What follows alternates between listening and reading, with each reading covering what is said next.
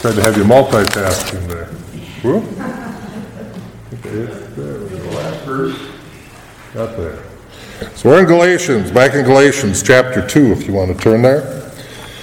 And we want to talk about defending the gospel. So we've had Paul, as we've been starting through this and going through this, defending his position, defending who he was and who he is.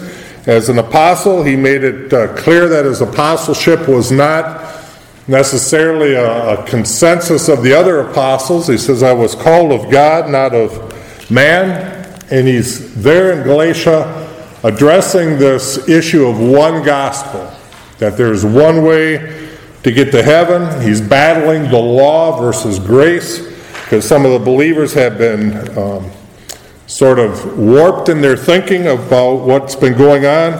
And so we sort of ended with that, with his call to the apostleship and all what that meant. And so now as we begin in chapter 2, what does this all mean in Paul's life? And so in the first two verses here, it says, Then after 14 years, I went up again to Jerusalem with Barnabas and also took Titus with me. And I went up by revelation and communicated to them that gospel, which I preach among the Gentiles, but privately to those who were of reputation, lest by any means I might run or had run in vain. So we see this at the very beginning, that it begins really with a crucial meeting between Paul and some of the other apostles in Jerusalem. Now we know that he hasn't met with the apostles much to this point. He had gotten saved. He had been away for about 3 years. The Lord was teaching him things. He was probably deep in study and just the revelation of things, because he was looking at things before in a different way. As a Jew, they were looking at things differently. And so it ends up really with this magnificent description that we'll see a little bit later about being justified before God through faith and faith alone. And many times when we talk about grace and faith in Christ and Christ alone, people talk about a cheap gospel sometimes, or an easy gospel, because easy believism sometimes falls in there. People say, well, what are you just saying? You can just continue, in your lifestyle as it always was after you said a prayer. And that's not what the Bible teaches at all. It talks about that when we give our life to Christ, a change happens, but we're not bound by the laws. The laws that they had then were of man. And man had all these regulations, and we're going to talk about them in just a moment. So in the prior chapter, it ended as Paul was explaining his conversion, and how the Lord had really changed his life and really opened his eyes by blinding him. And for the first time in his life, he really saw who God was, and leading him to begin preaching that same gospel that he once persecuted. And it's always important to remember that Paul was an enemy of the cross of Christ for a long time. Even though he was a Jew, even though he believed in God, he was an enemy of the cross of Christ. He didn't believe in Jesus or who Jesus was. He had a different view of who he thought that the Messiah even was. But eventually it says that he traveled here to Jerusalem.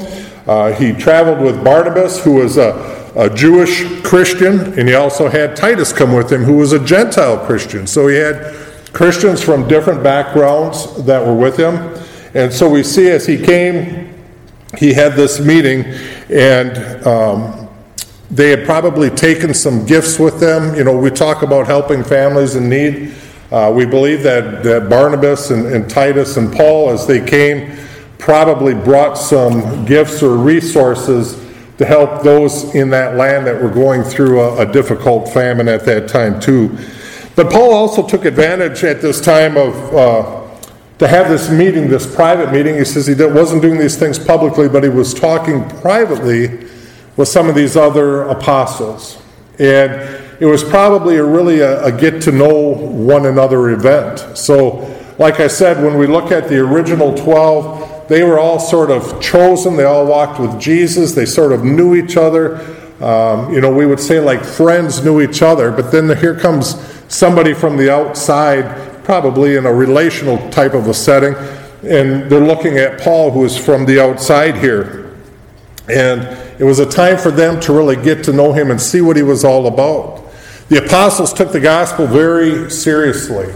And of course we know that Paul did too. But they wanted to probably make sure that they were on the same page with one another, that there wasn't something that was contradicting one another. And so we see this as Paul meets with them, he's probably sharing this gospel as he had shared. He says, "It communicated to them the gospel which I preached among the Gentiles." He was telling them what he was trying to teach these Gentiles and what he was presenting to them at that time. And so Peter and John were probably two of the more instrumental ones there. And so he's having this dialogue. And so many times, even when we talk, we can look at other churches, we can look at others who claim to be Christians or claim to have faith. But the question sometimes needs to be, what really do you believe and what do you believe in? See, there's a lot of them that a lot of religions out there that are sort of borderline.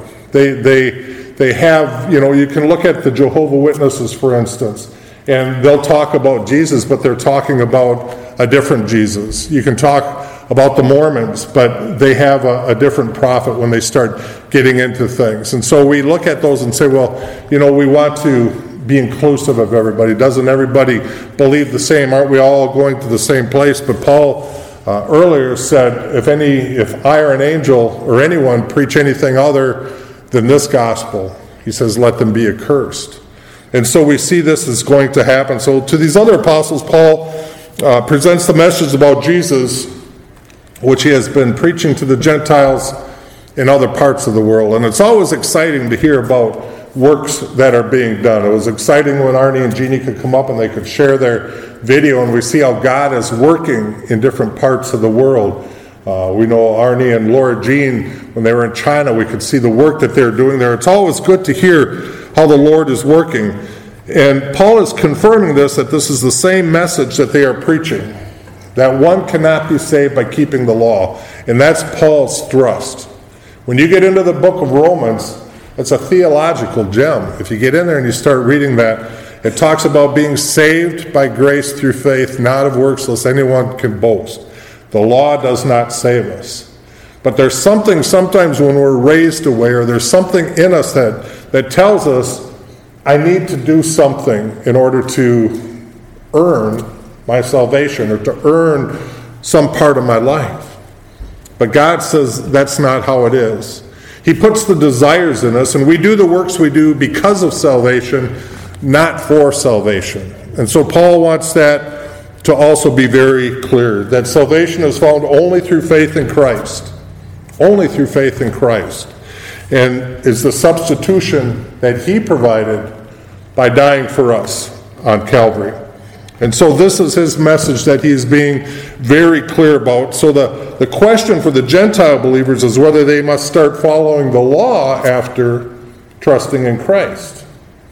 So, as again, when we talk about easy believism, sometimes people say, well, you're saved. Now you got to do this to maintain or to hold your salvation. And one of the statements that I always make is that there was nothing you did to earn your salvation. So what makes you think that there's anything you can do to keep your salvation? See, it says that God holds us in the palm of his hand. It is God that is sovereign. It is God that is powerful in our lives. And so when we look at that, we put our trust in him. And again, we do these things not to pay off our salvation, because we can't do that. There's nothing that we can really do that's going to pay God back for what he did for us. But as we read on here a little bit, we learn that we begin to do these things because of a relationship with him. We're not doing it to pay back. We do it because our nature has been changed. Our person has been changed. God has been doing this work in us, and it just comes out. And so it says, yet not even Titus, who was with me, being a Greek, was compelled to be circumcised.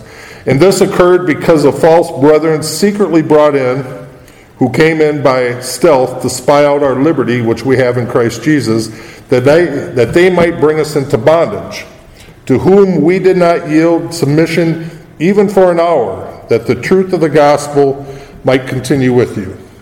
So the battle that Paul is having here, and the battle that sometimes we can have with others, is they want to add things to the grace in the faith. And we say no. The work is totally and fully done by Christ on the cross. It is finished, he said. But it said that they had these that came in. And so they talk about Titus here a little bit. And it says, Titus, who was with me, being a Greek, was compelled to be circumcised. They were coming in saying, Titus, who was a Gentile convert, right? A Gentile Christian, they were saying, but you need to be circumcised in order to be one of us. Now, in the Jewish faith, if a Gentile wanted to become a Jew, that was something that they needed to do. They needed to adhere to the circumcision and have this done. But for Titus and for the Christian faith, they were no longer under these laws. They no longer had these works that were tied in there. And so for these Gentile believers, do we need to start doing these laws? And Paul was battling this. And it says that there were those that secretly had coming in. It says these false brethren, false teachers, false prophets. They came in and began to add these burdens back on to people's lives. And he says they were attacking the very liberty that Christ gave us, the freedom that we have in Christ. Listen, none of us are bound to go to church. We don't get brownie points for coming to church. I hope today you're in church because you want to be in church, because God has placed it in your heart to be here. It's not a mandate. It's not a law. There's nothing in the Bible that says you must come to church to get to heaven. We are going to heaven because of what Christ did for us on the cross. And so all the apostles agreed with this, that this is not needed. They said that Titus does not need to be circumcised. So the apostles are in agreement with us as they are talking about the situations there, about these law and these works that are there. The law of Moses would have required that, but they said not through the law of Christ. Some of Jerusalem didn't agree. So Paul, again, he calls them false brothers, false teachers. And they wanted to steal away that freedom. And there are those that want to steal away your freedom. They want to make you feel guilty for things because they've put God in a box. They've made a little checklist and say, well, you're not measuring up, and so you need to do this and you need to do that. Again, we can talk about cults like the Jehovah's Witnesses who tell people you need to go out and you need to knock on so many doors in order to earn your salvation. Or you need to do this in order to earn your salvation. Or you need to give this in order to earn your salvation or to find a place in God's home. And Jesus says, come as you are. I love you as you are. They wanted to make all Christians slaves to the law. See, that's the only thing that Satan has for us, to fight us, is to cast that doubt in our life. You're not good enough. You're not doing enough. You're not doing this enough. You're not doing that enough. And the whisper is always there. Now, there's a difference between hearing it up here and feeling it in your heart. Again, when the Holy Spirit leads us to do things, we need to be obedient to what the Holy Spirit leads us. But that's just because we were created to do good works for God, but not for the salvation. And so, as it continues, it says, but from those who seem to be something whatever they were, it makes no difference to me. God shows personal favoritism to no man. For those who seemed to be something added nothing to me. But on the contrary, when they saw that the gospel for the uncircumcised had been committed to me as the gospel for the circumcised was to Peter. So again, we look at the scripture and we say, well, what is Paul saying here? Well, he tells us a lot. He says, God shows no favoritism. That's a wonderful thing. That's a beautiful thing for all of us, because sometimes we look at these people in the gospel. We can look at the men and women that are portrayed in the New Testament and say, oh man, to be somebody like that. But God says you are somebody like that. Paul was an ordinary man that did extraordinary things. We are ordinary people that can do extraordinary things when we depend upon God for our strength and for our leading and for our guidance. So these people that were coming in and they wanted to make people slaves to the law, that was a way for them to control this movement that was going on. Remember the Jews and remember the Pharisees, the teachers of the law. They had a lot of control over the Jewish faith, over the people. They were esteemed highly by all the people of the community. They were looked upon. When they spoke, people listened. They could add laws. They could direct people in what to do and what not to do. And when that liberty in Christ came, that man-made power was taken away. And it threatened them in their life. And we see that today in cults. A lot of times there are people that raise up and they want to be powerful. And they want subjects to be under them. And they want to direct people's lives. God says it's not that way. Our freedom is found in Christ and in Christ alone. And so it says that they wanted to make these other Christians slaves to this law, to be bound by the law. And the thing about the law is, how could you ever memorize all those? Over 700 and some laws that were there, and it governed everything that you did.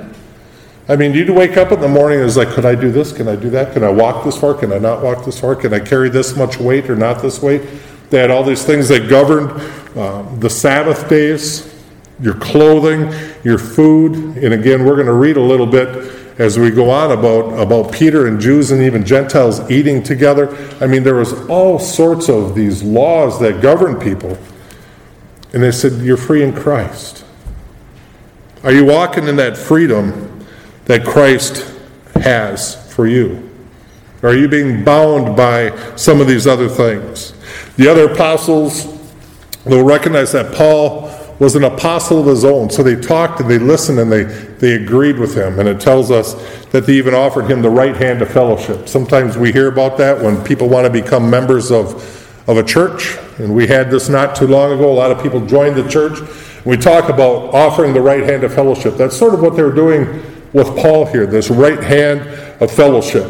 It goes on to say, for he who worked effectively in Peter for the apostleship to the circumcised also worked effectively to me towards the Gentiles. And when James and Cephas and John, who seemed to be pillars, perceived the grace that had been given to me, talking of Paul, they gave me and Barnabas the right hand of fellowship that we should go to the Gentiles and to the circumcised. So he says they really welcomed him aboard. We are in this together. We are a team. We are fellowship.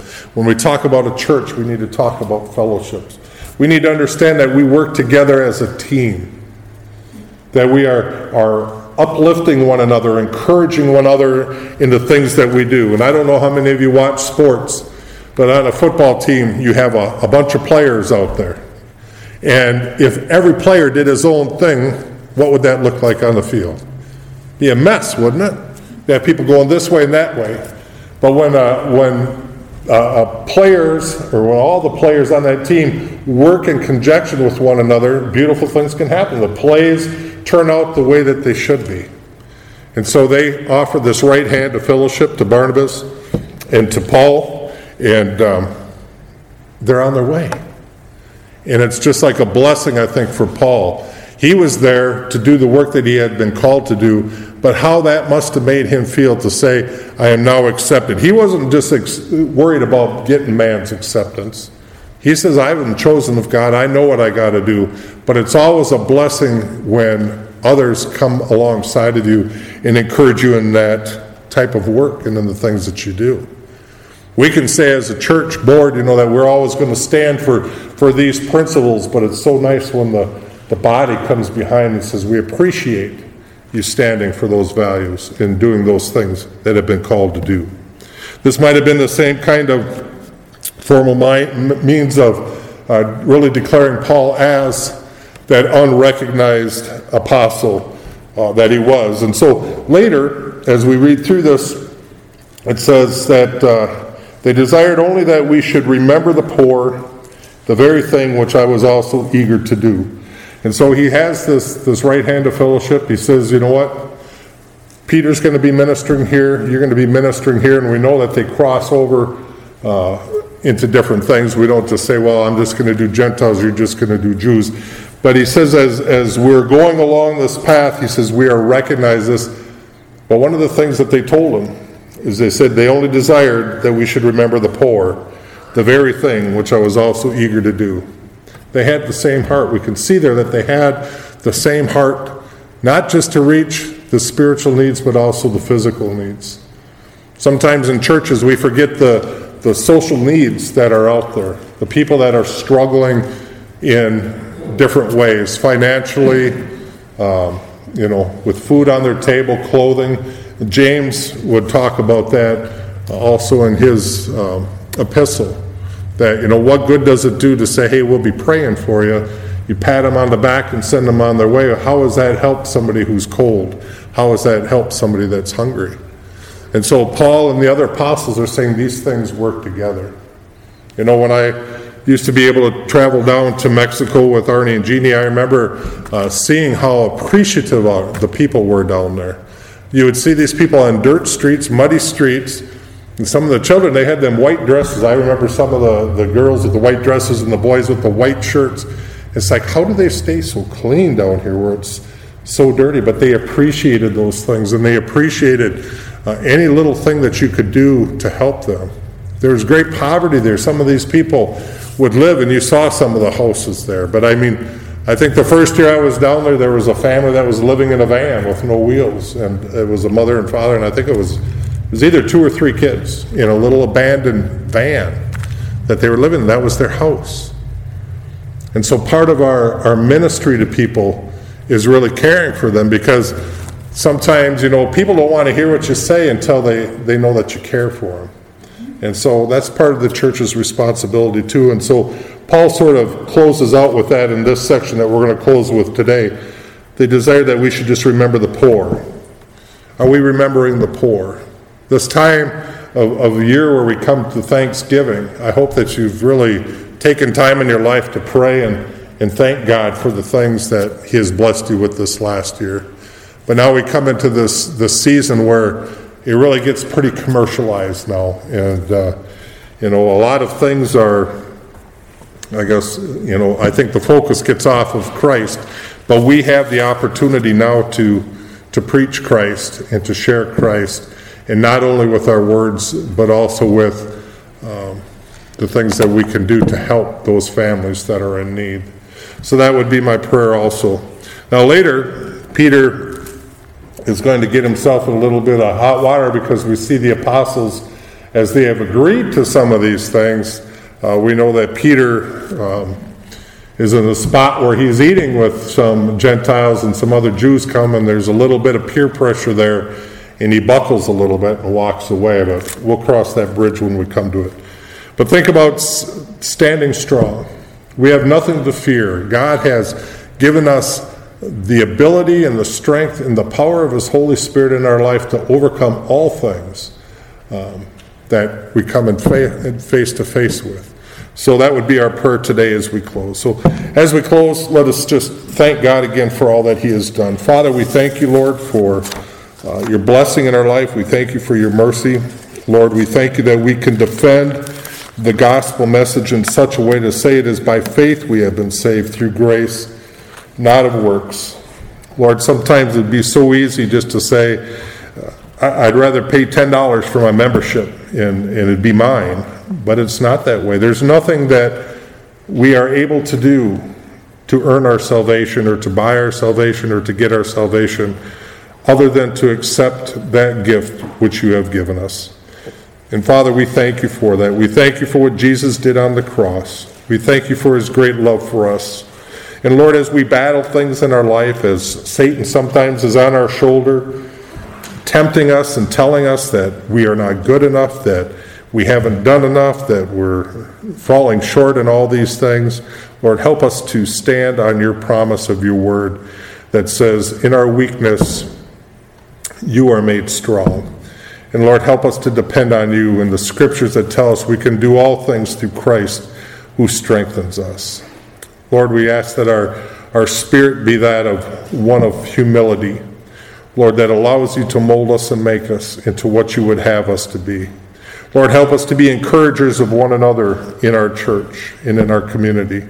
Help us to be sensitive to the needs of those that are around us and to really see the needs and not just to pray for them, but to reach out where we are able to make a difference in the lives of those around us. Again, Father, we thank you, Lord, for the blessing of this church. And Lord, we know that as a country and as a church right now and as individuals, we can be going through some difficult times, and we're facing struggles and we're facing challenges. But Lord, help us through all these things to keep our eyes on you. And Lord, again, to be busy about doing your work. You have given us minds to think, Lord. There's nothing that we cannot overcome if you are with us. And so, Lord, help us to be effective tools in your kingdom. And we pray this now in Jesus' name. Amen.